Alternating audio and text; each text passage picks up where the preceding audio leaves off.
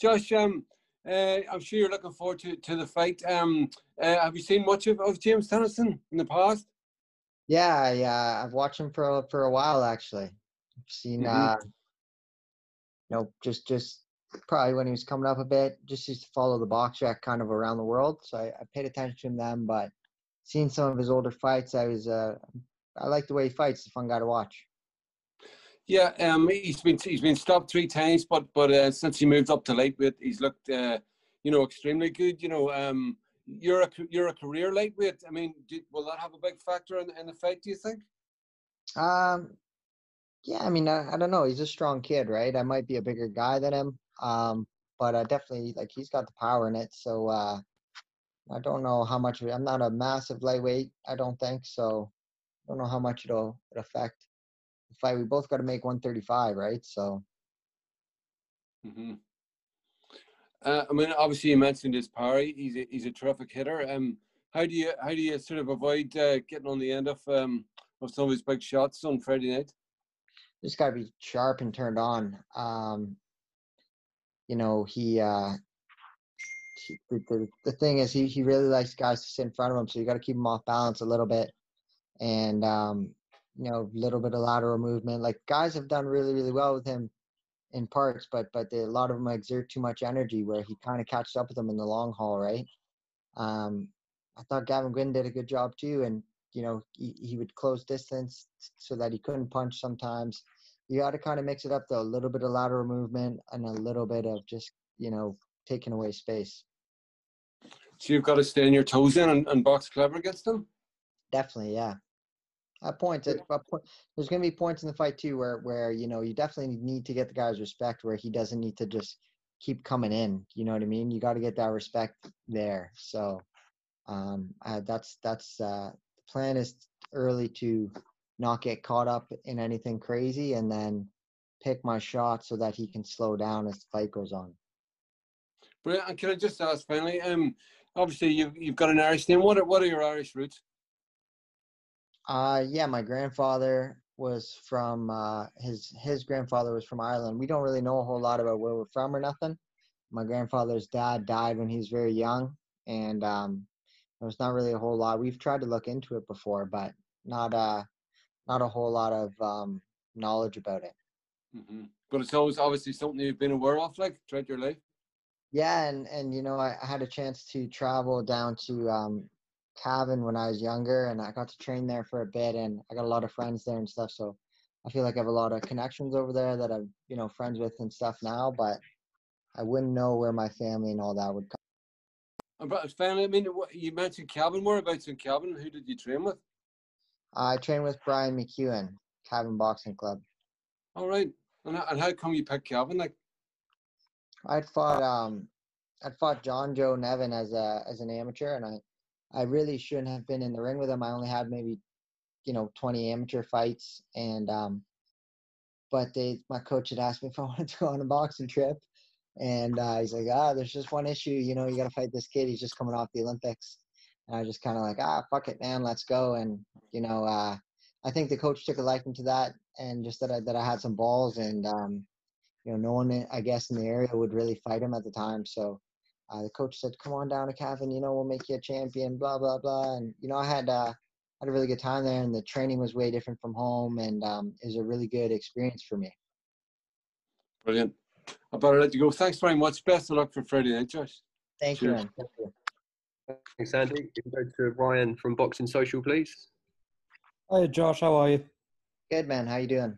I'm good. Thank you for asking. I just was hoping we get a little bit more background on yourself for the UK fans since you've came over here. I was just hoping you could tell us a bit about how you actually got into the boxing in the first place. What first took you down to that gym? To a boxing gym. Well, I was a bit of a scrappy kid anyways. I was getting in fights a lot as a little kid, and I was always pretty good at sports. And but I just found as I was getting older, I was one of these little dweebs, and basketball was my sport, basketball and hockey, but I was a really small kid, so it was hard to compete with some of the guys who were a lot bigger. I wanted to do a sport that was weight based or size based, and went into the boxing gym. There were a few kids from my hockey team that were boxers, and they were doing well. And I went and I trained with their dad. And then next thing you know, I just stuck with it. You mentioned that you tried other sports.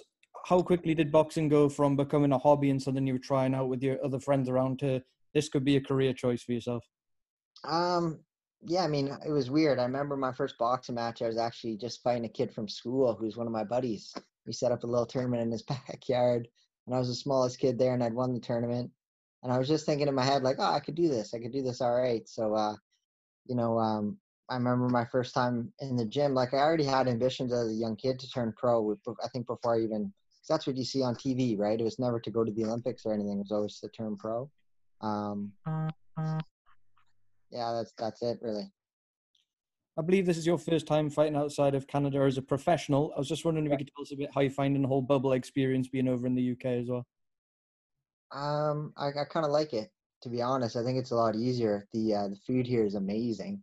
They're taking really good care of us, and I just find for back home, there's a lot of stuff in terms of selling tickets and running around with your head cut off to push tickets and whatnot. So it's a little bit less stressful. You know, you can just kind of focus on the fight, do your training, and focus on making weight, and that's it. How big an incentive is it for you that this is a WBA eliminator, and what has the reception been like back home as well when this fight got announced? Back home, it's been huge. You know, there's not many big fights going on in general. Right? There's no fights going on back home in general. So to get this fight, and it's you know, obviously the biggest opportunity I've had in my career. It's been massive, and I've got so much. You know, where I'm from is not a big boxing scene. So, you know, I'm really surprised by the amount of how much support and stuff I've been getting from people. All right, Josh, I'll pass you on to the other guys. Thank you for your time and good luck. Awesome. Yeah, thank you, man. Thanks, Ryan. If anyone else has any questions for Josh, just drop me a message or raise the hand icon. I've seen the Boxing Source has a question there, so I'm going to pass over. All right. Given that you were talking about the past fights that, you know, Tennyson has had, have you been able to check out the Tevin Farmer fight and kind of like see something in that, you know, you would want to take notes on? Yeah, I mean, I've watched the Tevin Farmer fight, and, you know, obviously me and Tevin Farmer are quite different. He's quite short, southpaw, very different styles. Tevin Farmer would be a nightmare to fight, style-wise, you know what I mean? So I think that was a really bad matchup just for James in general, where it's a different fight entirely. But there's things you see. And, yeah, I mean, there's a lot I can take away from all of his fights. And, you know, it's just always different, the guy in front of you. So it'll be, you know, there's a lot of things I see from the outside that could look different when you're in there. And there's a lot of things he sees from the outside that might look different to him when he's in there. So it's just kind of see how it plays out when we're in there. Now, given that you were, you know, fighting around the 140-pound division, how comfortable do you feel right now coming into this particular fight? The other part about that is that in Ontario, we have same-day weigh-ins. So if I'm fighting for a title, I'd get to weigh in the day before, but I'd still have a same-day weigh-in. So, you know, a lot of the times I was fighting heavier because we don't have a day before. I feel quite comfortable. This is probably the best, easiest I've made weight in a really long time. And I like the fact that I'm not going to have that same day weigh-in. So I'll just be able to, you know, fully hydrate at night, good meals all day. You know, it'll be nice.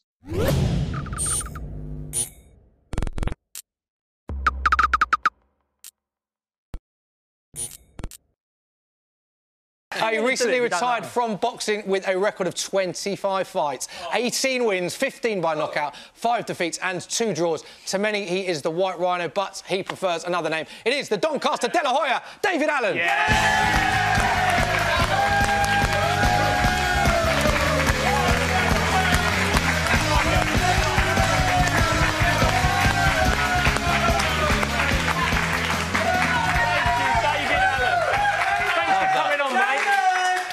I've got to say, before you, Smithy, I'm so sorry. I've just got to get on his get-up first. Talk to me.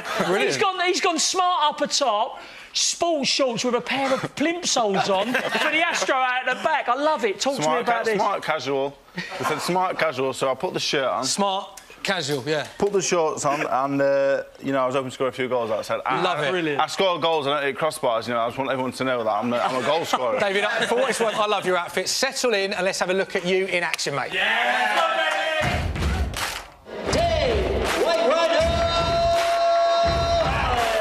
Buddy, you're a boy, make a big noise, playing in the street, gonna be a big man someday. You got mud on your face, you big disgrace, kicking your can all over the place, singing, we will rock you.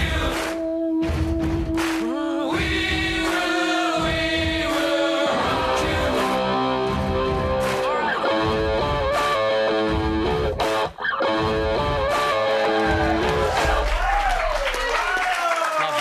Some big punches there. 25 fights and at only 28 years of age. Last week you announced your retirement. I think some people were a bit surprised at that, so just give us the reasons behind that decision. Well, I've been boxing for 12 years now, professional for 8, but I wasn't the most professional man in the world, you know, and it's kind of caught up with me a little bit, you know.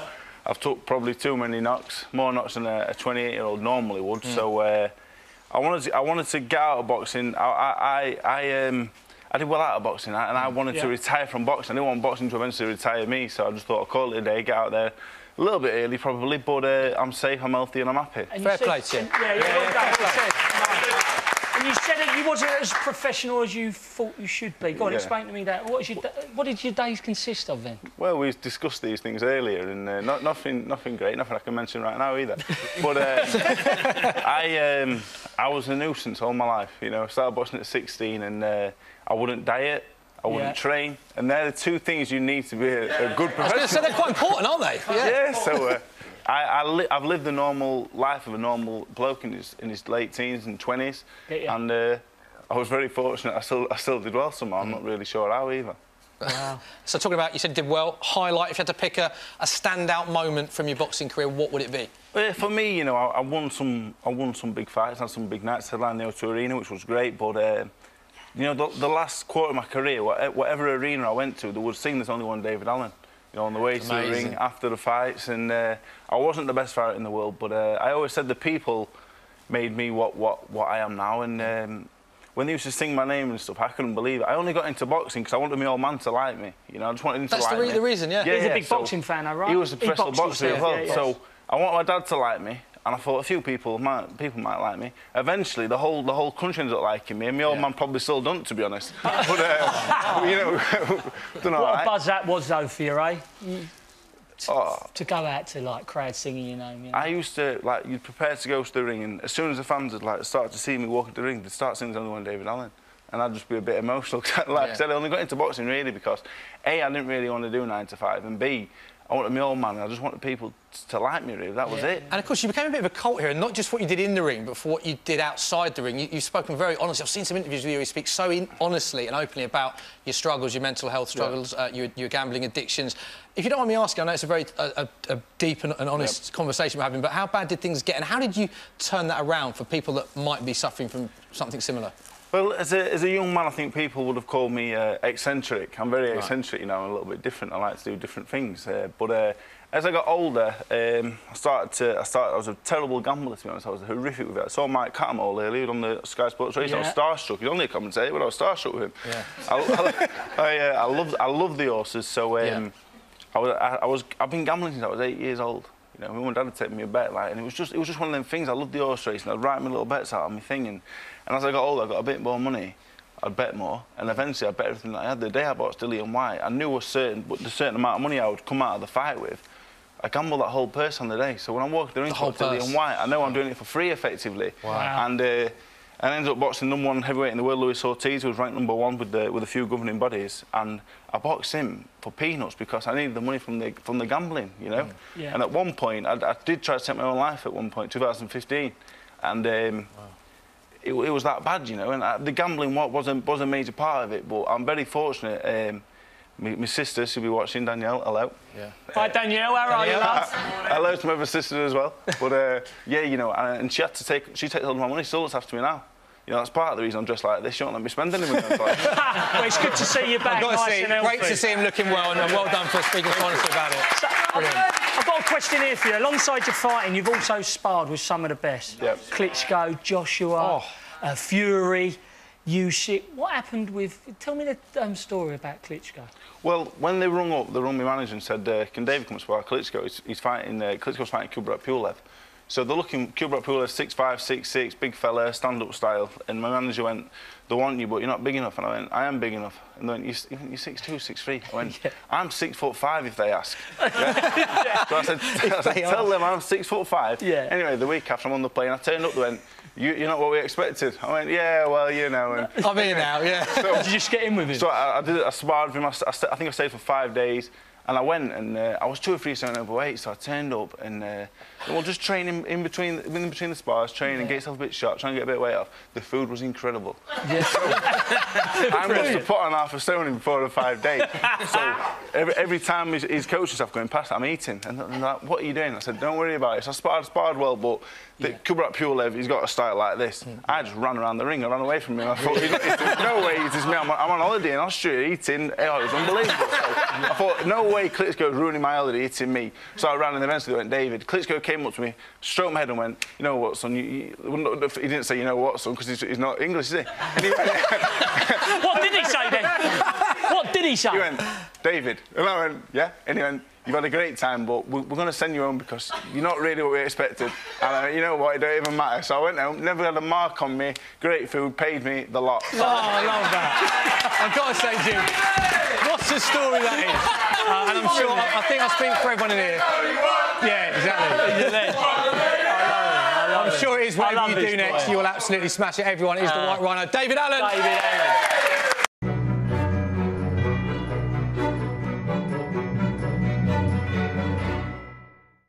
Hello and welcome to the Mike Tyson versus Roy Jones Jr. review show with me, Joe Lee. This is Seconds Out. Probably didn't even need to mention it, being as we've got 3 screens over there. I think this is the first video I've done for Seconds Out in the studio.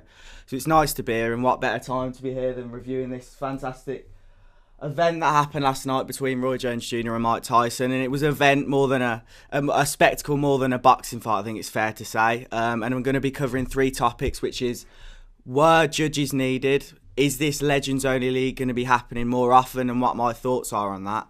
And Jake Paul's spectacular knockout. I'll start with the judges because, let's be honest, going into the fight, looking at the fight, you were thinking the knockout situation was unclear. No one really knew whether there were going to be knockouts, whether there were allowed to be knockouts, if there were cuts, that the fight were going to be stopped.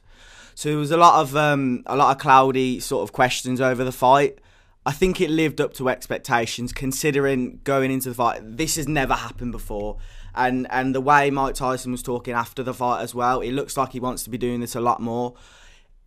What we need to expect is to not expect a lot, if that makes sense. Don't expect knockouts, just expect guys with a lot of nostalgia, a lot of history in the sport, legends as it's called, to be just to be fighting for the enjoyment of loving boxing. And I don't think it's going to be one where we see knockouts very often if this is to carry on.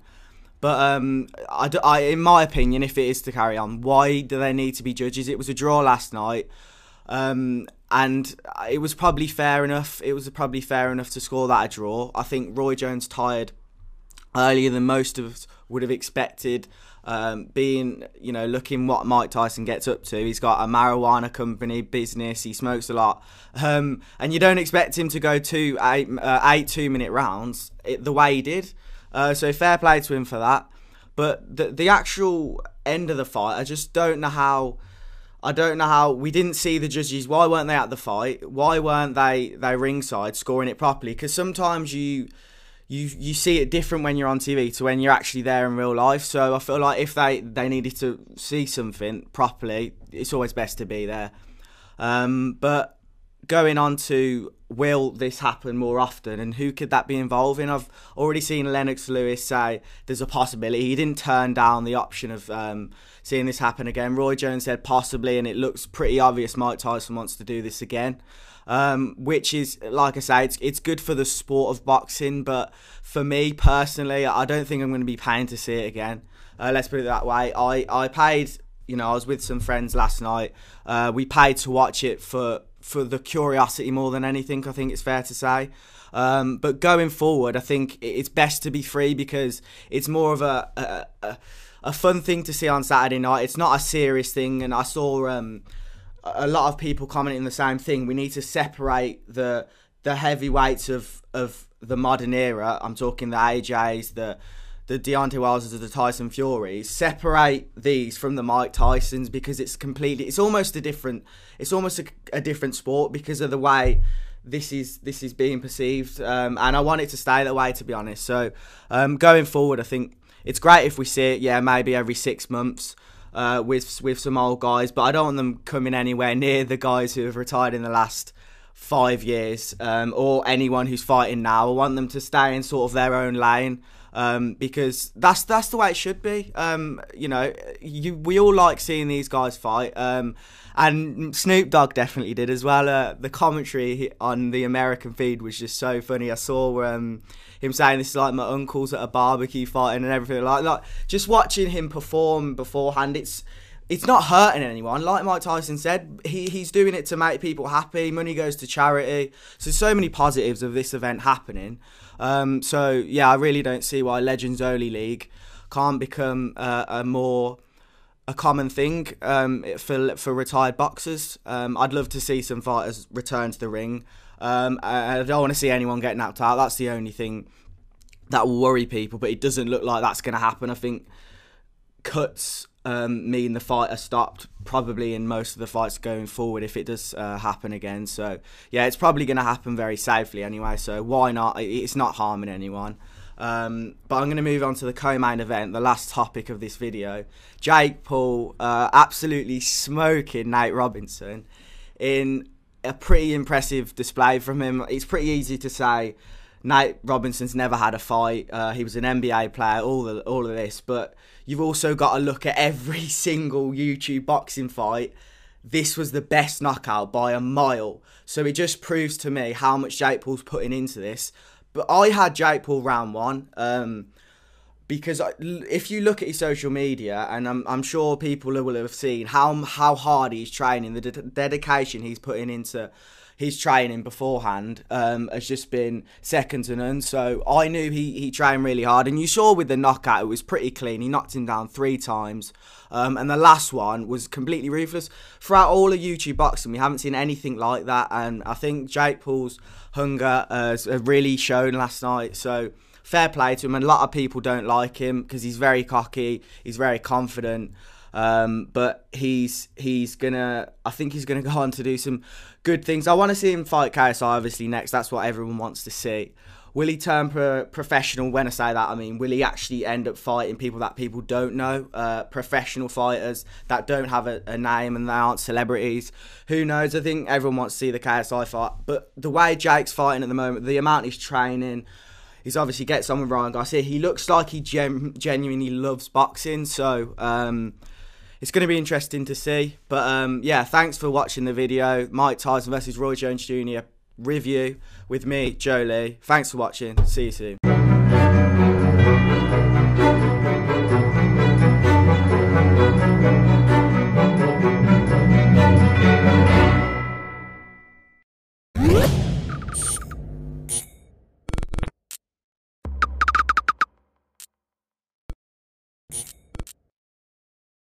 Like yourself, I suppose this fight was only announced really like a week or so ago, but you've clearly been in training for quite some time from the British title fight. So how's it been moving into this camp from the last one? Do you know what? It hasn't been too bad. See, to be honest, after the last fight, I think for the first time in a long time, I had a bit of a break, enjoyed myself, a few nights out, and by the time I came to training, I was ready to get back in the camp. I was looking forward to getting back in the training and the swing of things. And Mark said that there's a good chance you're going to be out before Christmas, so more or less just get the head down now and start putting the work in. So that's what we did. Absolutely. Obviously, British title win the last time. You're never going to be hanging around British level. I mean, your ambitions are much greater than that. So this is a big step forward. Absolutely. Big step forward for me. The world title eliminator. And, it's a fight that can open up some big doors and big opportunities for me next year. So, I'm really excited for this one. Absolutely. I saw press release come out last week, and it was a bit of a different side to you, a bit that you were kind of saying that you were fed up with hearing about Americans talking and this, that, the other, and it's maybe your time that you're you're kind of maybe calling people out a bit, which is something we've never really seen before.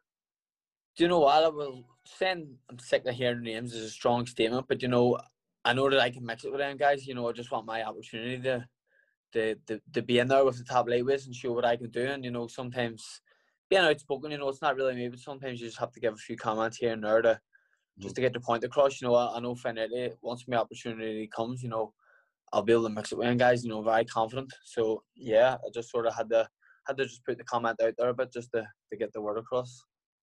Absolutely.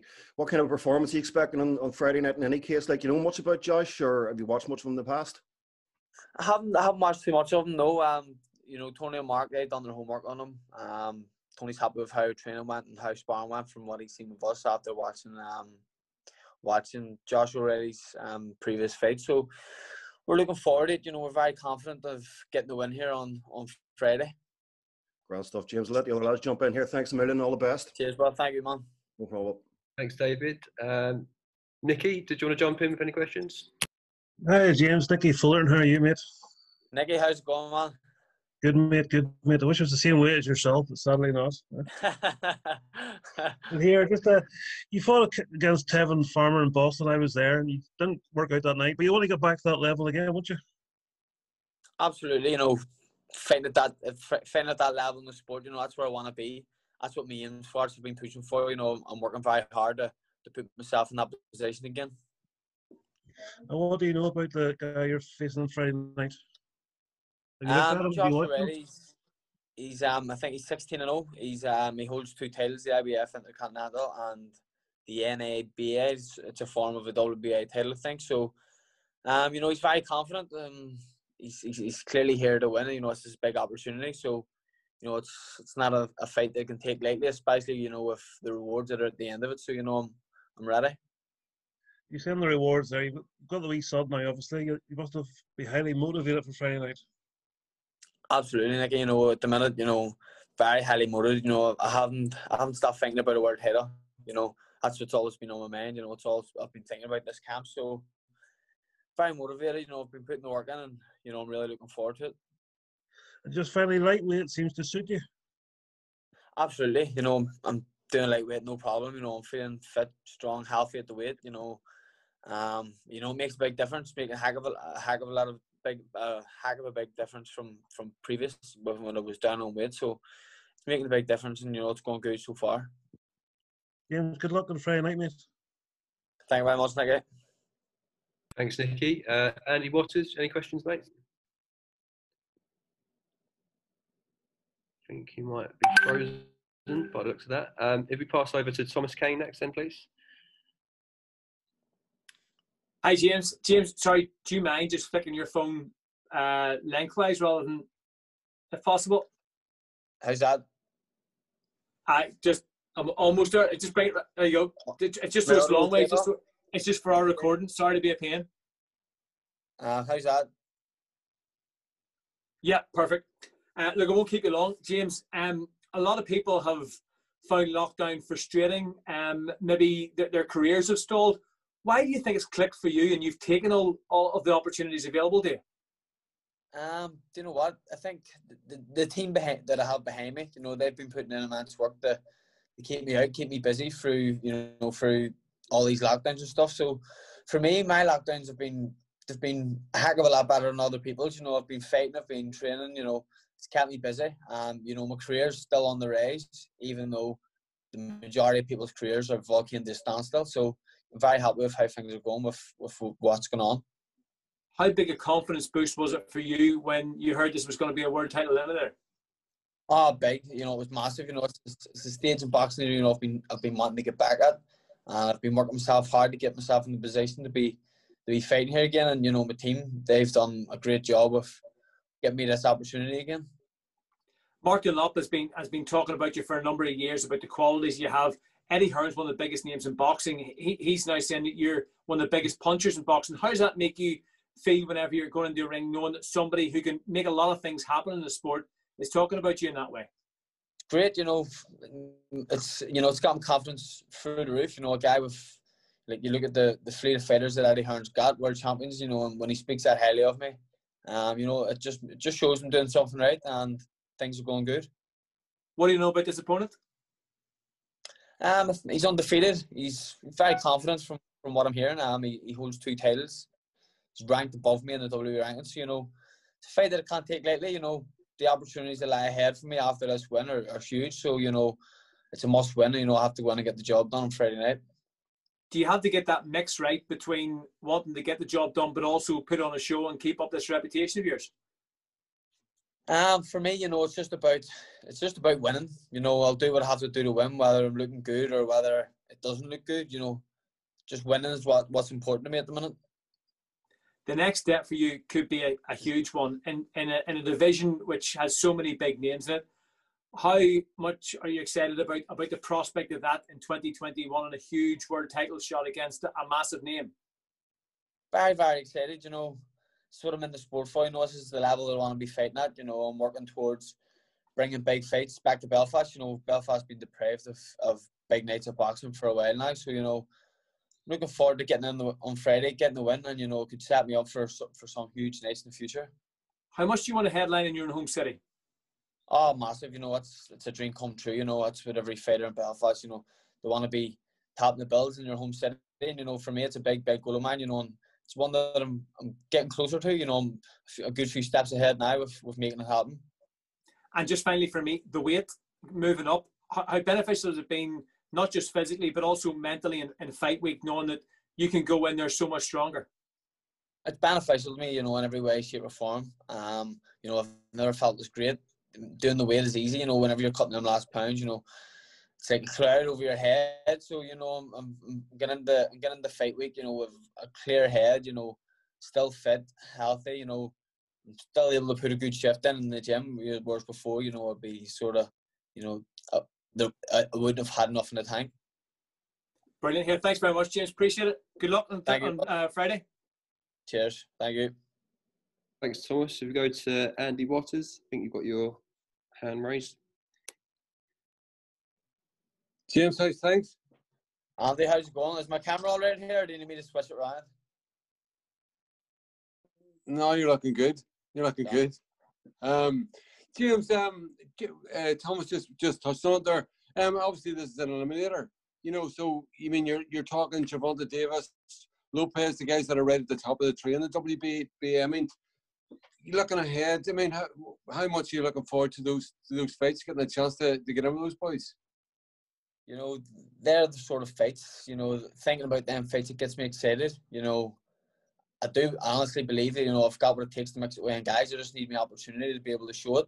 And with a win here on Friday night, you know, it's going to bring me a good few steps closer to being able to get in and mix it with them kind of guys. And you mentioned about headlining in Belfast. Obviously, you have headlined, you know, at the Europa, or, you know, smaller hall shows. I mean, that's one thing that's missing from your career up to this point, isn't it? Like that massive bill in the SSE or something. I mean, getting one of those guys over, you know, on a fight night like that would be like the crown and glory in some ways, isn't it? Up to now. Absolutely, you know, it would be amazing. You know, I've fought on the undercard of Ryan Burnett's world title show, or world title fight, sorry, and, you know, whenever I was coming out, you know, the stadium wasn't fully filled, but there was good crowding and the noise was unbelievable. It blew my mind. And I just said that night, you know, I want to be filling this place out soon. You know, I want to bring a world title back here, and, you know, that's what I'm working towards doing. But we're just counting up your belts earlier on. 9, is it, so far? You've won? I think there's... From BUI up to...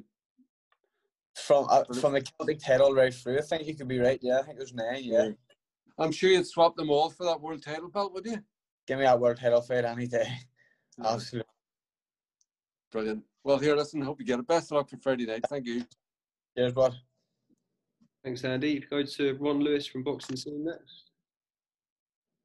Yeah, hi James. A few years ago, when you you know, came up to London and fought Ryan Walsh, people were willing to sort of write you off after that. What did you learn from that, and what have you also learned from the Farmer fight that's turned you into a better fighter, sort of progressively? You know, listen, 2 of them fighters, both Ryan and Tevin Farmer, 2 real quality fighters. You know, can't take nothing away from them and getting the win. For me, you know, at the time I was having weight problems and stuff, which affected me. With the Ryan Walsh fight, you know, you could say I was young as well. It was a few years ago. I've a heck of a lot more experience, and you know, I've been in with the fighters I've been in with now. You know, they've helped me gain vital experience in the sport, and you know, I'm improving all the time.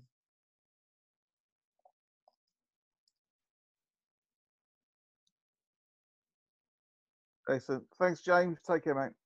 Cheers, Ron. Thanks, Ron. Here we pass to James Lupton from Pro Boxing Fans next, please. Hi, James. How you doing? How's it going, man? All very good, thank you. Obviously, taking on Josh O'Reilly, a unknown quantity, 16-0, but he's never fought outside of Canada. A lot of people look at his box record and say this is an easy fight for yourself here. But how much of a risk is this that you're taking? How much of a, what is it, sorry? How much of a risk are you taking by not knowing what he can bring to the table?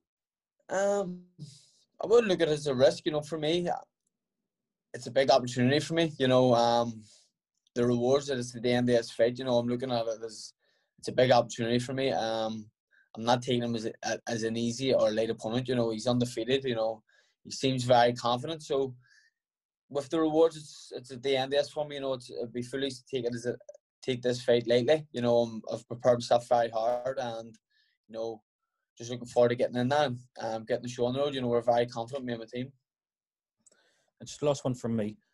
The recurring theme throughout this interview has been a world title shot. You want your world title. Obviously, the Tevin Farmer fight, you came short for a world title. Does that loss play on your mind at all?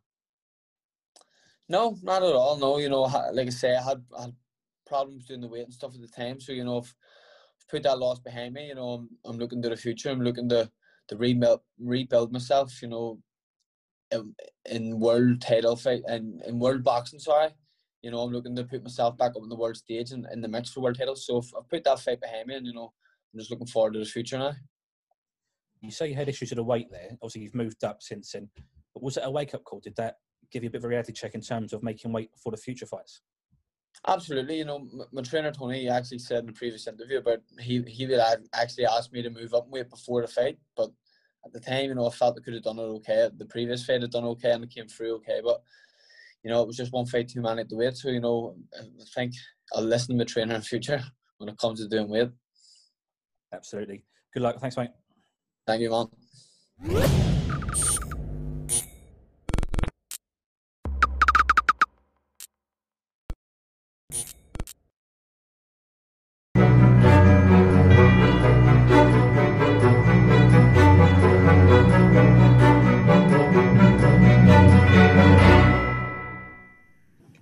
ReFLEXions here for Seconds Out. Delighted to be joined by Joe Joyce, fresh off an epic win, a very impressive win over previously unbeaten Daniel Dubois on Saturday night on BT.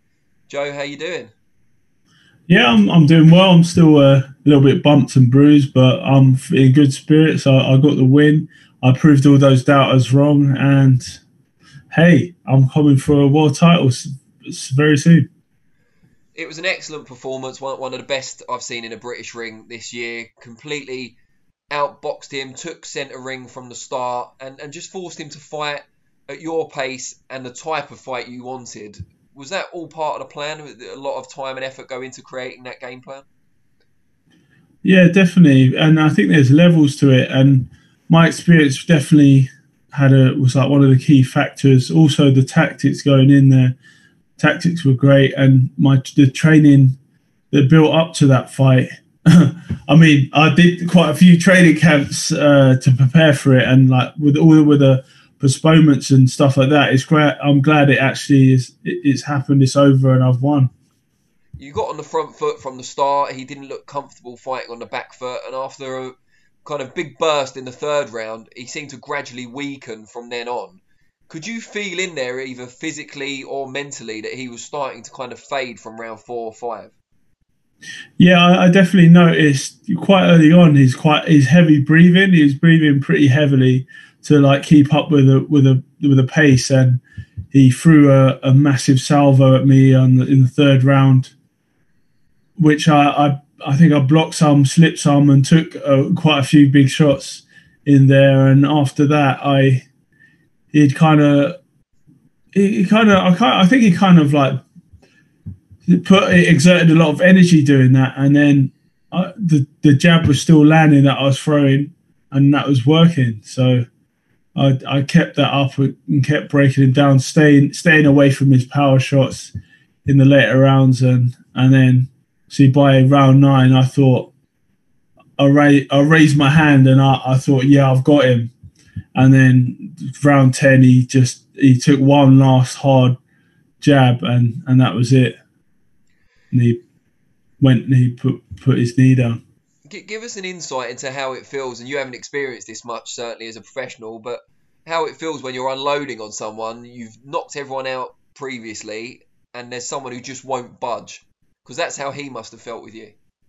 Yeah, I guess I had that fight. I thought I was going to knock out Brian Jennings, but he's a very good boxer, high level world title challenger. So I've had that experience of having them kind of fights, and you just have to end up winning with your boxing skill, and that's what I did.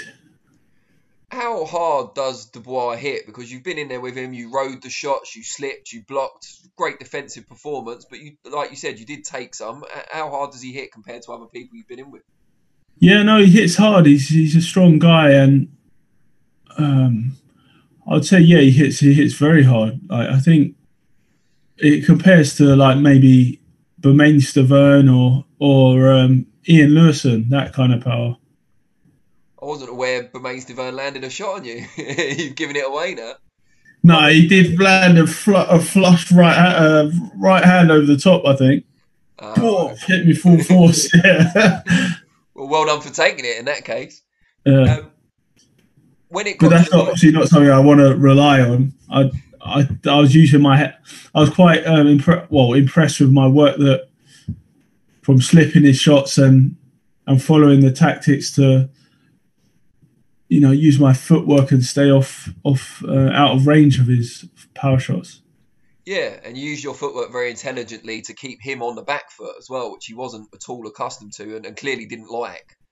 And hold the centre of the ring. And I thought it'd be, I don't know, I thought it would have been harder because I thought it'd be walking me down and cutting the ring off. And I don't know, I thought, I thought it'd have been a lot harder, to be honest. But the jab was pivotal because he couldn't walk you down, because every time he stepped into range, he got popped with at least one jab, if not two.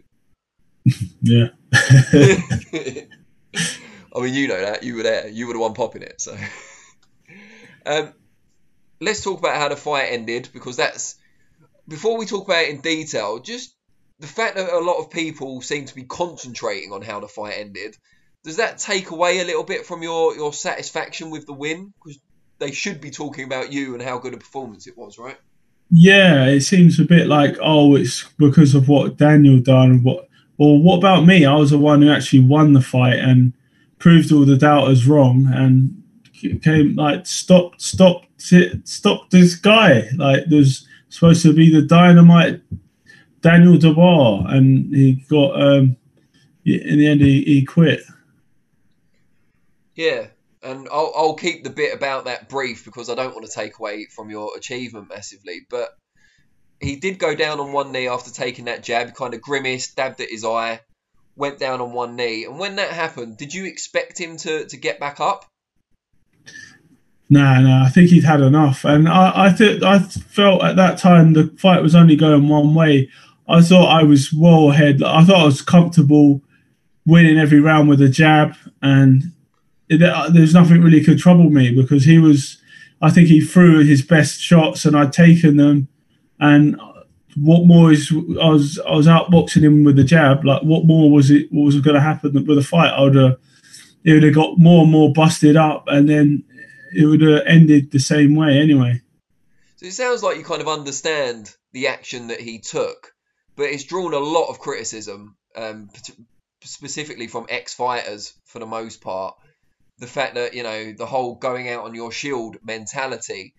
Yeah. It's hard for me to identify with that either way because I'm not a fighter. I haven't had any boxing matches or anything like that. But what do you think of the criticism he's currently receiving for making that decision in the heat of the moment? Yeah, I mean, I see both sides of it.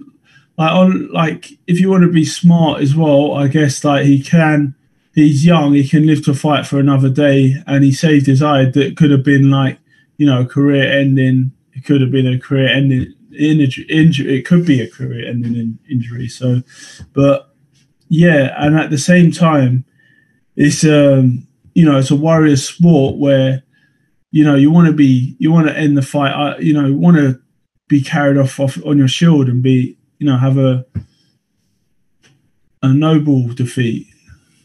So I can see both sides of the equation. I think even he was speaking to his coach in the round previous.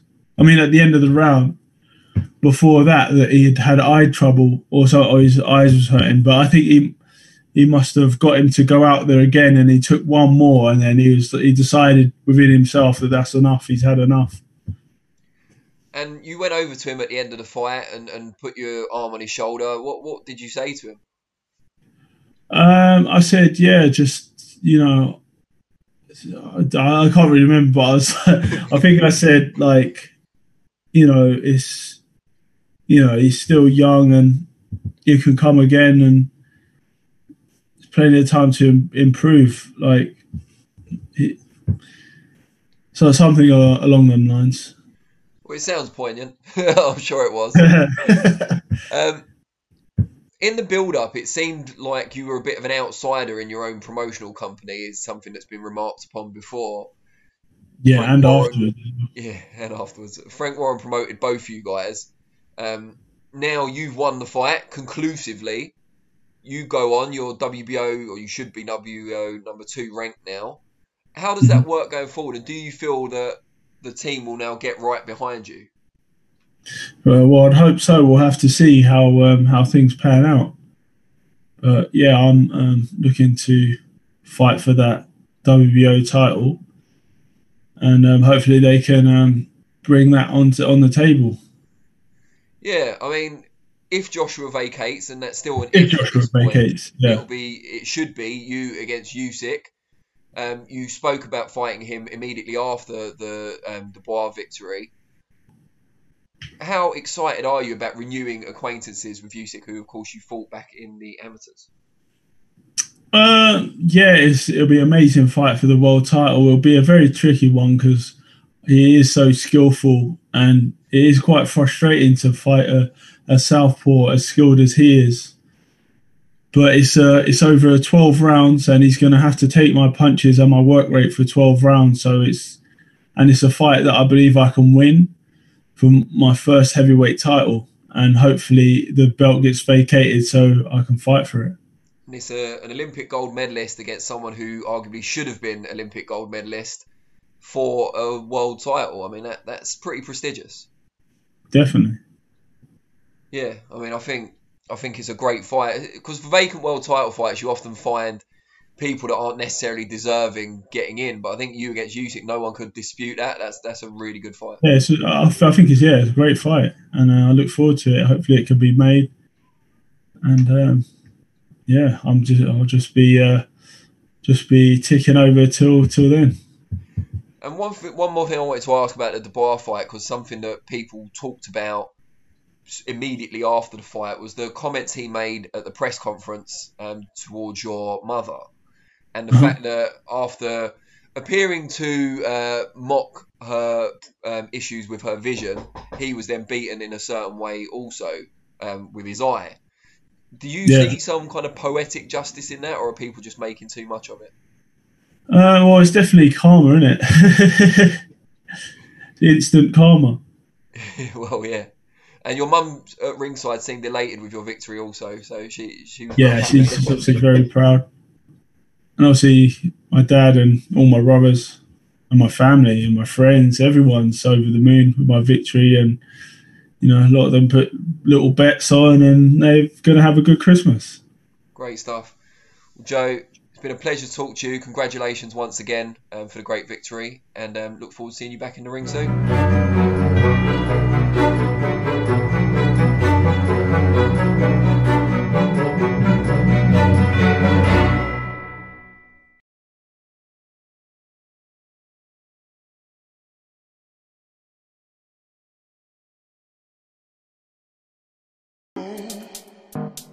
Is your debt causing you sleepless nights?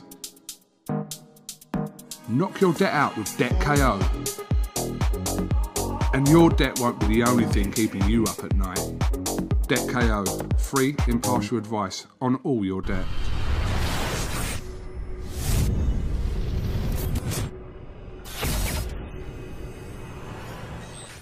Razabani for IFL TV in association with MTK Global. With me on Zoom today, my man OD, Mr. OHARA Davies. OHARA, what's going on? What's up, man? How's things? I'm good. How are you? I'm good. Just in the cinema room. Had a little film on in my friend's house. Hold on, let me show you guys. Actually, can I turn it around? Of course you don't mind. Just in the cinema room in my friend's house.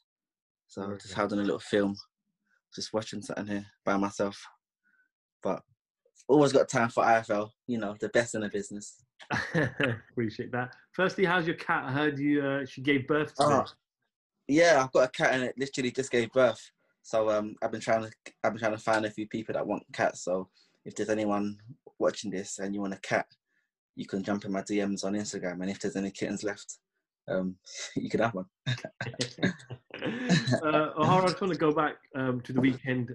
Big domestic great fight.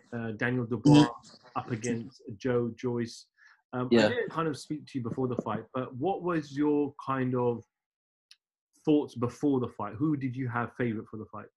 Before the fight, I probably had JOYCE.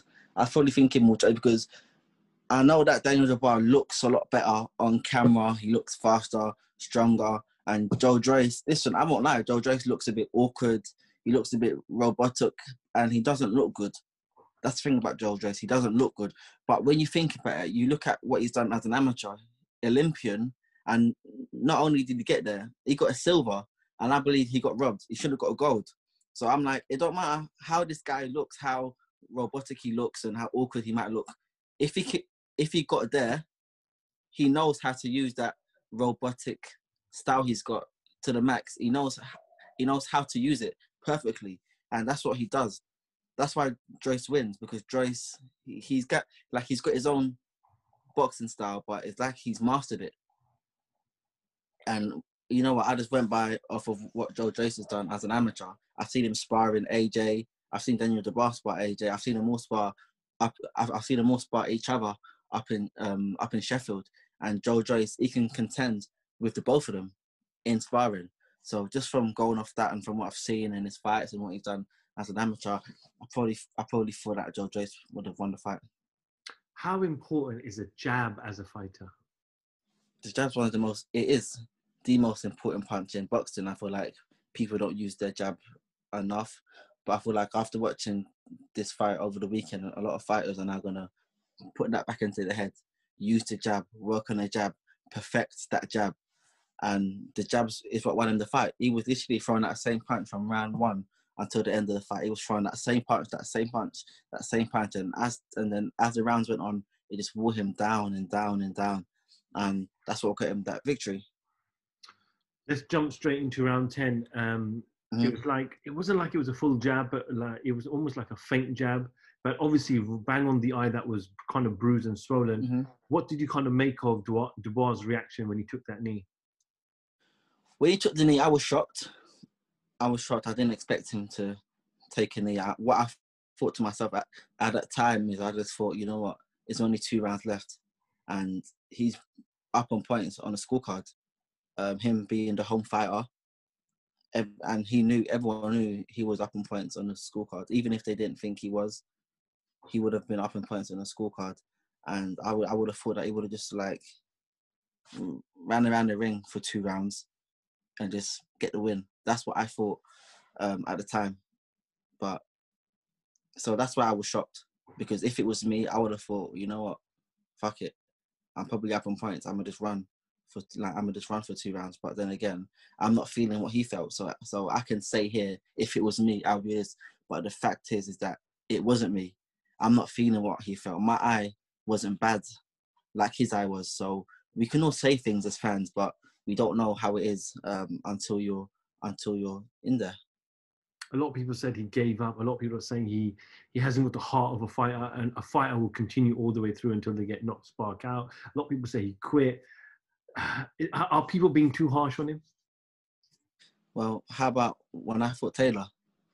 I didn't hear anyone asking anyone, are they going too harsh on me? I was getting the most stick from everyone. Boxers, ex-boxers, coaches, fans, online, promoters. I was getting absolutely slaughtered. And you know what? People didn't really give a toss when it was me. But when there's another person, people were like, he's young. Listen, I was young. I was only, how old was I? 25, 24, 25. So I was roughly around the same age that he's at now. So why did I get so much shit given to me, but everyone wants to give him a break? But anyway, like, just me speaking, I feel like the public shouldn't get onto him. They shouldn't give him all the onslaught that he's been getting, because I've been seeing online, he has been getting a bit of onslaught. Not as much as I got, but he is getting some onslaught, which I'm not with. I'm not with anyone saying bad things about fighters online, you know, trolling them, slandering them, because it does affect us mentally. And the thing about me is that I was able to handle it because I've lived a life before boxing. I've been out and about, I've been in the streets, I've lived a road life, and I was a lot more mature when I was his age than what he is. But the thing about Daniel Dubois is I don't think he is as independent as I am, or as you are. I feel like Daniel Dubois is still younger in his mind. He still needs people around him, people to look after him. And I feel like with the boxing public giving him this onslaught, I don't know how he's going to be able to handle it. And, you know, it's going to be hard for him to handle. Not because of the onslaught that he's been getting, but is he able to handle it? And this is a title that it doesn't leave you. People have, listen, people said that I quit 3 years ago, which I did. I come online and I said, yeah, you know what, I quit. But I am literally going to get called out for the rest of my boxing career. Everyone that I fight is going to say, you're a quitter. And it's all about how you handle that, because it's not something that just happened on that night. It's something that, that he now has to live with, and he has to hear for the rest of his boxing career. And it's all about how do you handle that? How can you handle that? You have to be strong. You have to be mentally strong. And it's not just that, it's about the loss. How do you go from a person that knocked out everyone, cleans out everyone, people treating you like king, people treating you like God, to now, once you get stopped, people are like, when they see you, they ain't showing you that same energy. People would have gone from Daniel Dubois to now, Daniel Dubois has things you good. People are not really going to be asking him for pictures as much out and about on the street. People might say, oh yeah, good fight, but they're not going to be asking him for pictures as they would have before the fight. And it's all about how you adapt to that change, because that change affects everyone. It's what I went through. I had guys that loved me, but guys that would text me every day, acting like my best friend, to now they ain't texting me no more. But after I won the golden contract, the year came back. But now I know how it is, so I'm not letting them back in. I text them, yeah, I'm good, thanks. That's it. Keep it short and sweet. But it's all about how you handle that change, because it puts everyone down. It put me down. I thought Taylor, it put me down. I was like, damn, I thought this guy was my boy. Like, he was acting like my best friend, and now, like, he don't know me like he used to know me. Like, it's mad. Was it mentally tough? Yeah, it is mentally tough. And I feel like if you're not mentally strong, it can break you. That's why I see people saying, can Daniel Dubois come back? And people saying he's young, his age, but it's not about age. It's about mental strength. You can be 30 years old and it can break you. You can be 20 years old, it can break you. It's not about age. It's about mental strength. Do you feel though, what goes through a fighter that his eyes started to get bruised for a good 4 or 5 rounds, and eventually got to a stage. So he did fight through it for a period of time, and he got to a stage where he just physically couldn't see. What does a fighter do in that stage? Does he give up? Does he walk away? Does he carry on and get blind for life, like we see with Anthony Ogogo? Exactly. So I feel like it's a two-way thing, because if he didn't quit the fight and he got hit and he got blinded for the rest of his life, the boxing fans would have said he should have got pulled out early, he should have quit, he should have gone down, taken a knee, or as soon as he knew that I was hurt, he should have gone down, he should have quit. That's what they would have said. But when he done that, they say, he's a quitter, he should have fought on. If he's a real boxer, he would have fought on to the death. I'm like, come on, you guys you don't know what makes you happy. Either way, boxing fans are going to complain. Either way, you can't please them. boxing fans are going to complain. Whether you think about your health first or not, they're going to find something bad to say. Yeah, so they're going to find something bad to say about you. But I feel like why he quit, why he went down on one knee, I feel like he done that because he realised that he's got no answers. He knew that his eye was fucked, and he came out in one round, tried to take Joyce out. Joyce wasn't going anywhere. And I feel like in his mind, he just got to a point where he just said, you know what, I've got no answers. I've got no answers. So I'm going to keep on eating that jab, and I can't knock him out. If I eat that jab for another few rounds, I might get a standing count, then I might be down on points, I might get beat on points. I feel like he just gave up in his mind. I feel like his eye was fucked, but I don't think it was fucked to the extent. Listen, I've seen people that have got bad eyes and they fought through bad eyes. Mike Tyson, when he fought, who did he fight again? When he fought Holyfield, right? When his eye was fucked. He's fought in a few fights when his eye was fucked, but he still fought on through that pain. So sometimes that pain can be fought through. And I believe that in this case, it could have been fought through. But I feel like he gave up because in his mind, he realised, I've got no answers. I've got no plan B. I'm going to lose this fight. And he just gave up in his mind. Obviously, we can't finish without talking about Joe. Great performance by him. He was the underdog. The bookies had him, like the odds were crazy towards the end of the fight for Joe to win. Joe hasn't been a professional for very long. We know he's had quite an extensive amateur career. As you said, he was robbed of the gold in the 2016 Olympics. But the doors are open now for Joe to go and fight potentially Usyk, a Chisora, a Dillian White in the not too distant future. Yeah, exactly. Listen, Joe can get far.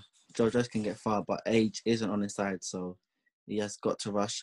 But you know one thing, when you look at Joyce, he's, I would call, a one-of-a-kind kind of champion, because Joyce is a nice guy. Like, when you see him, when you meet him in person, when you hear him talk interviews, he's got no spite in him. Joyce, he's got zero spite, and to be a good boxer, you have to have a bit of spite in you. But Joyce, he's got zero spite in him. He's just a nice guy. He's just like a big old teddy bear. He's got no spite. He's always happy, laughing about. He's got nothing bad to say about anyone. I'm like, how does this guy become a champion? That's why I believe that Joyce is the one of a kind, and he can get to the top. I truly believe, but I feel like he has to rush because time ain't on his side.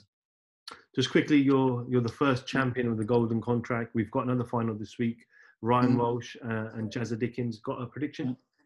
I don't know. I haven't seen any of them fight, to be honest.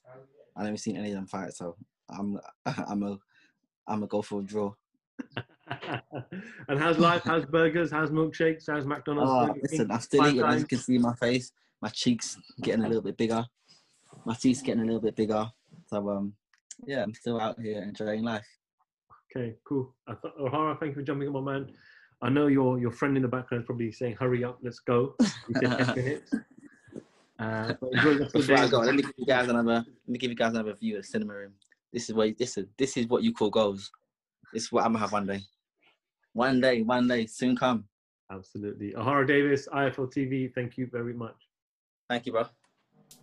Is your debt causing you sleepless nights? Knock your debt out with Debt KO. And your debt won't be the only thing keeping you up at night. Debt KO. Free, impartial advice on all your debt.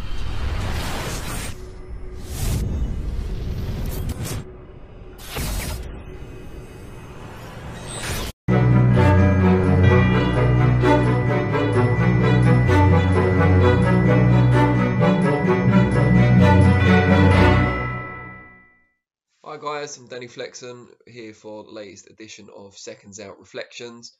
We're here every Monday at 4:30 PM to talk about the boxing action of the weekend just gone. And this week, to no one's surprise, I'm sure I'll be focusing on Daniel Dubois against Joe Joyce. I think my colleague Joe Lee has produced a review of the Mike Tyson-Roy Jones exhibition fight for people that are interested in that. And looking at the pay-per-view pre-buys, it looks like quite a lot of people are interested in that. It's not really my thing, so I'm going to talk about Dubois Joyce, which I did find really, really interesting. Not the most exciting fight. It certainly wasn't a war, But just so much to kind of unpack from that contest of previously unbeaten heavyweights. Obviously, one of them, Dubois, is no longer unbeaten, as Joe Joyce got a 10th round stoppage. So let's talk about Joyce first of all and what he did well, because a lot of the focus post-fight has been centred on Dubois and the way in which the fight ended, and I will talk about that. But let's start with Joyce, as I think it's right, as he pulled off what's the biggest win so far in his professional career. And I suppose we shouldn't be too surprised. The bookies had Dubois a big favourite, but Joyce, it always seems to be a 50-50 fight to people within the trade and ex-boxers and pundits and so on. A lot of people that I interviewed over the last couple of weeks were picking Joyce as well, so fair play to them. You'll see an interview in sometime this week with Lerone Richards, where we both gave our Joyce Dubois predictions, knowing that they wouldn't be, ready to view until after the fight had happened. So we were quite brave in doing so, and only one of us was right, and let's just say it wasn't me. So well done, Lerone, on that. But yeah, Joyce, his game plan was perfect. A lot was made, including by me, prior to the fight about Ismail Salas not being in the corner after failing his test for COVID-19. He was obviously, or not obviously, but we presume, was the one who implemented the game plan, instructed Joe in it, but then wasn't there to kind of maintain it and to let him know where he was going wrong on the night. But Steve Broughton was in the corner, along with Jimmy Tibbs, obviously wise old head there, and the other guys. And Broughton kept him focused, told him what to do. Joe clearly listened to him as well. You know, he was focused on every word that Broughton was saying to him in the corner. That came across to me very clearly on BT. And carried out the game plan to perfection. Started off on the front foot. Busy jab. You know, lots made in the past of Dubois' jab, how forceful it is, how good it is. But Joyce out-jabbed him, and once he took Dubois' jab away, the fight was pretty much in the bag, I thought. Also, the thing that I really admired about Joyce was how he put pressure on with his feet. So he wasn't expending loads of energy. He wasn't throwing loads and loads of shots like everyone assumes with Joe Joyce. He's a volume puncher. He pumped that jab out regularly, but he wasn't throwing loads and loads of follow-up shots. He didn't get greedy, but he put a lot of pressure on with his feet. He cut the ring off well, forced Dubois to throw when he wasn't really in a position to throw accurately, countered well, and also forced Dubois to fight at a pace that not only was he not comfortable with, but that he hadn't really experienced previously over a long-distance fight. It was a real step up in class for Dubois. We knew that going in, but I think the fact that he hadn't had that challenge before stepping up to someone at Joe Joyce's class really showed on the night. From the moment he was being forced back, which is something we hadn't seen before, he seemed incredibly uncomfortable and dispirited, both in the ring and in the intervals in the corner. So Joyce did those things very, very well. Never got greedy, as I said, and took some big shots as well. You know, Joe Joyce, there's been queries about his chin because of stuff that's happened in his amateur days and WSB, and also being hurt by a body shot by Bryant Jennings. But Dubois never seemed to really hurt Joyce. Caught him with some flush shots as well with that big right hand. But Joyce, he tucked up well. He moved his head sometimes as well. But most importantly, he rode the shots well. Kind of turned his head a fraction just as the shot would land to take the sting out of it. That was very impressive. And just little tricks he held when he needed to as well. Not because he was buzzed, but because, you know, to take the steam out of Dubois, to take away his impetus and his urgency and dispirit him even further. Just those little tricks that you learn over a long amateur career in the WSB as well. Olympic silver medalist. And just, he old-manned him a lot of the time. He outworked him, outboxed him, and old-manned him. And for me, I know judges had Dubois, was it 5 points ahead, 2 points ahead, and losing on the third card, something like that. Might not be exactly right, but I think the 5 point margin, which was originally misreported as 8, drew a lot of criticism, and rightly so. I had Joyce in a comfortable lead before the stoppage in the 10th round. I thought he was landing the more telling shots and also more shots. You know, he was certainly busier in the vast majority of rounds. I didn't think Dubois was particularly in the fight by the time it ended, but I'm happy to concede my views in the minority. I think a lot of people on social media and people I've spoken to had it very close before the end. I didn't, but it doesn't matter. And then, yeah, the ending, when it came, was a surprise, certainly to me. So Joyce hit Dubois with a stiff jab, right on his injured eye. We haven't actually spoken about the eye yet. So Dubois' eye, because of, it was his lead eye, his front eye, his left eye, because of Joyce's regular use and busy use of the jab, his eye had swollen up gradually from the opening bell, really. And then by this point, it was almost closed. And Joyce hit him with another stiff jab. I don't know how many that was in total, but a lot. And hit him right on the eye. You can see Dubois kind of step back and then to the side, wince, dab his eye with his glove, and then take a knee. Now, to me, at the time, watching it in real time, it just seemed like he was stunned. He needed to gather himself. He wasn't hurt, but the pain was there in his eye. He couldn't see hardly at all out of it anymore. Vision compromised, and he just needed to kind of get away from that pain temporarily, take the count, and then I assumed he would get back up, and come back into the fight to an extent. And I thought maybe the corner would, seeing what had happened, would maybe pull him out at the end of the 10th round. But then he kind of looked at the referee as he was tolling his count, staring him in the eyes, his one eye obviously, for as long as the count was going on. And you just got the impression once it got to 6 or 7, you could tell he wasn't going to get up. And this led to the biggest debate since the fight, and unfortunately it's taken away a little bit from Joyce's great victory, and we'll talk about what's next for him in a minute. But yeah, Dubois, a lot's been made of it. Did Dubois quit being the main focus of the debate? A lot of ex-fighters have slated him for it, and then some other ex-fighters have slated fans for slating Dubois for it because they've never been in the ring and maybe don't have the same rights to criticise a fighter for that reason. So first of all, did he quit? And quit's not a great word anyway, but did he decide discretion was the better part of valour and save himself for another day? The main thing I have the problem with, that I've seen a lot of takes about this on social media, is that Dubois stopped because he was fearing for his long-term eyesight and he wanted to live to fight another day. That's just simply not true, because those things don't go through your mind in a matter of seconds when you're in the middle of a testing situation. He decided not to go on, that much is certain, but it wasn't because he had this grand plan about what was going to happen in the future and what was wrong with his eye and how he was going to come back from it. And it just doesn't work like that. You're in a moment of fear and panic and heightened emotions. You're down on the floor, the referee's counting, you've got a very abbreviated time frame in which to make that decision. It's an impulse, it's an instinct. You decide, I'm going to continue, I'm not going to continue. And in that moment, he decided not to continue. I'm not sure I see that as quitting necessarily, though. In that moment, he decided perhaps that he wasn't going to win the fight.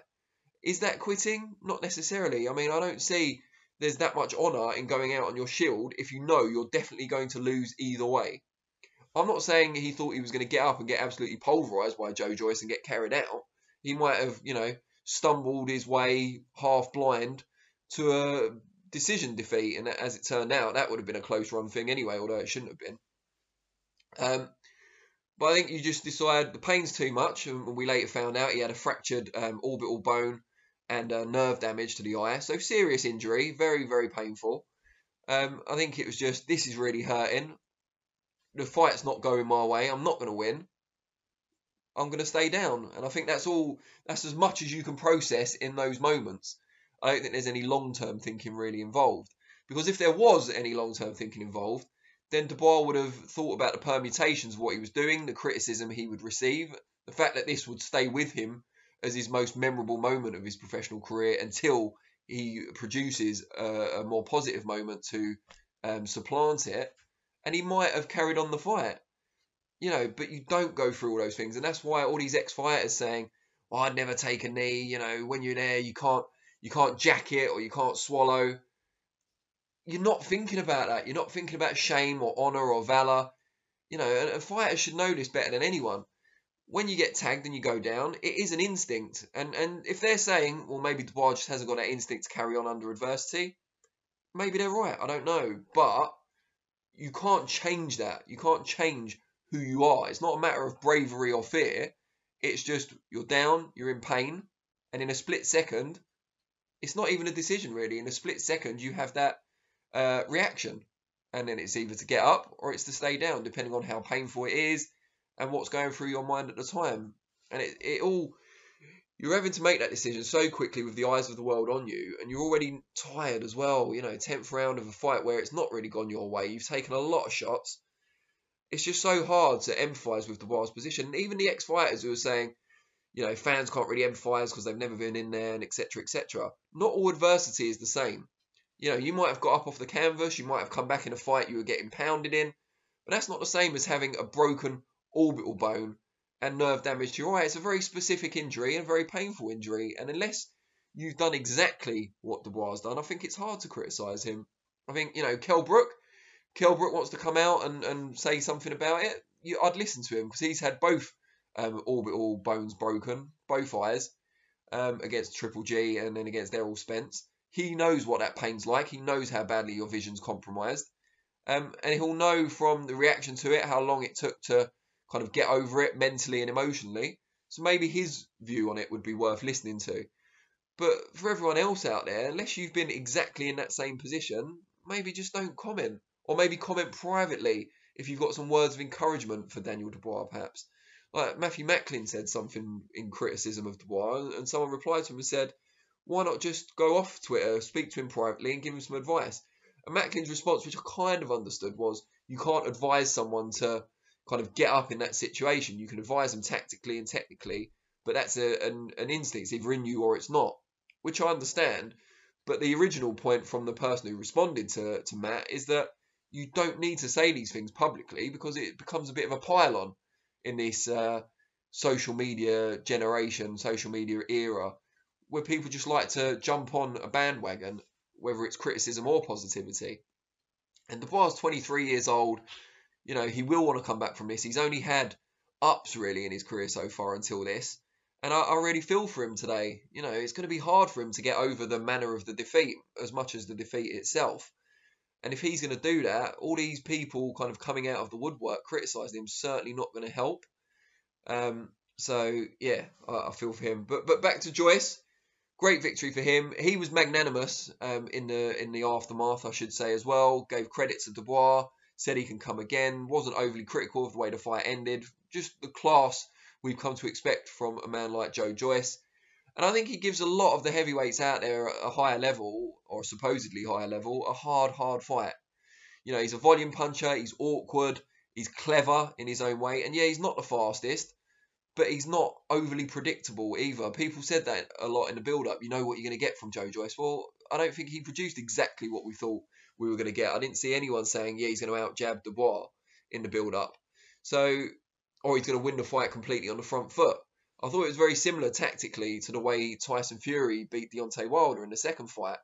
Remaining on the front foot, crowding the space for a puncher, using feints and footwork to force him to throw when he wasn't comfortable, moving out when he needed to, and just keeping that pressure on, but subtly and not emptying the tank. I thought it was a very astute performance from Joe Joyce, and I think he's got that versatility now. We've seen it, and I think they're talking about him fighting Usyk if Anthony Joshua gives up the WBO belt, because presumably Joyce will take Dubois' number 2 position with the WBO. Usyk's mandatory and number 1. And he called out Usyk in the post-fight interview as well. But I don't see that as being a good style match for Joe. I think, you know, Usyk's small and mobile and can match Joe's work rate. And I think that'll be a difficult fight for him. But someone like, and it may sound crazy to say this will be an easier fight for Joe, but style-wise, I think Anthony Joshua would be more amenable to Joe's style than Usyk would. So if he keeps hold of that belt and Joe can somehow get the shot, I mean, Usyk maybe would fight Joshua and then Joe would have to wait until the next mandatory is called. But they can keep him busy in the meantime. You know, he could fight someone like a Derek Chisora, for example, who can always be resurrected and would be a good style match for Joe. But someone like Joshua, I think Joe has obviously sparred him over many years when they were both on GB, know each other well. But Joe, as a volume puncher and someone who can ride shots and take Joshua's power, at least in small doses, I think would give him a really, really hard night. I think he'd be in his face. I think he's tall as well, Joe, very big guy. He can match jabs with Joshua. And Joshua would have to fight very similar to how he fought in the Andy Ruiz rematch, in that he'd have to get on his back foot, circle the ring, fight when he needed to, and use that athleticism and those fresh legs and try and outbox Joe, because he wouldn't be kind of keeping him off constantly, I don't think. So I think that'd be a really intriguing fight. And Joe and his team would probably see it now, you know, as he's grown and grown as a pro, as a potentially winnable fight as well. It's not like Joshua hasn't shown flaws. But I'd keep him away from Usyk, because I think that's probably the worst style out there. Someone like Usyk or Tyson Fury, who's a bigger, you know, much bigger, heavier, stronger version of Usyk. I wouldn't want him, Joe Joyce, going up against him either. But those two aside, you know, I'd put him against pretty much anyone. But I think style-wise, next up maybe someone like Chisora. People might see that as a step down from Dubois. You know, it's arguable. But I'd like to see him against someone like that to keep busy, and then ultimately build towards a shot at Joshua. Why not? But we shall see. But let's remember, Joyce was the one who won the fight. He won it with a very good performance. Let's not focus just on Daniel Dubois and the way the fight ended. And I've given my take on that. But obviously, I want to hear what you guys think.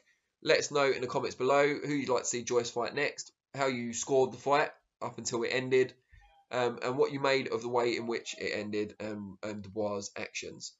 I'll be back on Thursday for FLEXpectations, looking ahead to 3 shows. The Billy Joe Saunders Martin Murray topped Matchroom card on Friday. The highly anticipated Anthony Yarde Lyndon Arthur showdown on Saturday night on BT. And then the in the US, the Fox fight between Danny Garcia challenging Errol Spence. First fight Spence has had since that horrific car crash. Lou DiBella's done a deep dive on that fight, which you can watch on the channel right now. But that'll be the 3 shows I'll be focusing on Thursday. And then I'll be back for the next Reflections next Monday at 4:30 PM. Really appreciate your time, as always, and I will see you all soon. Cheers.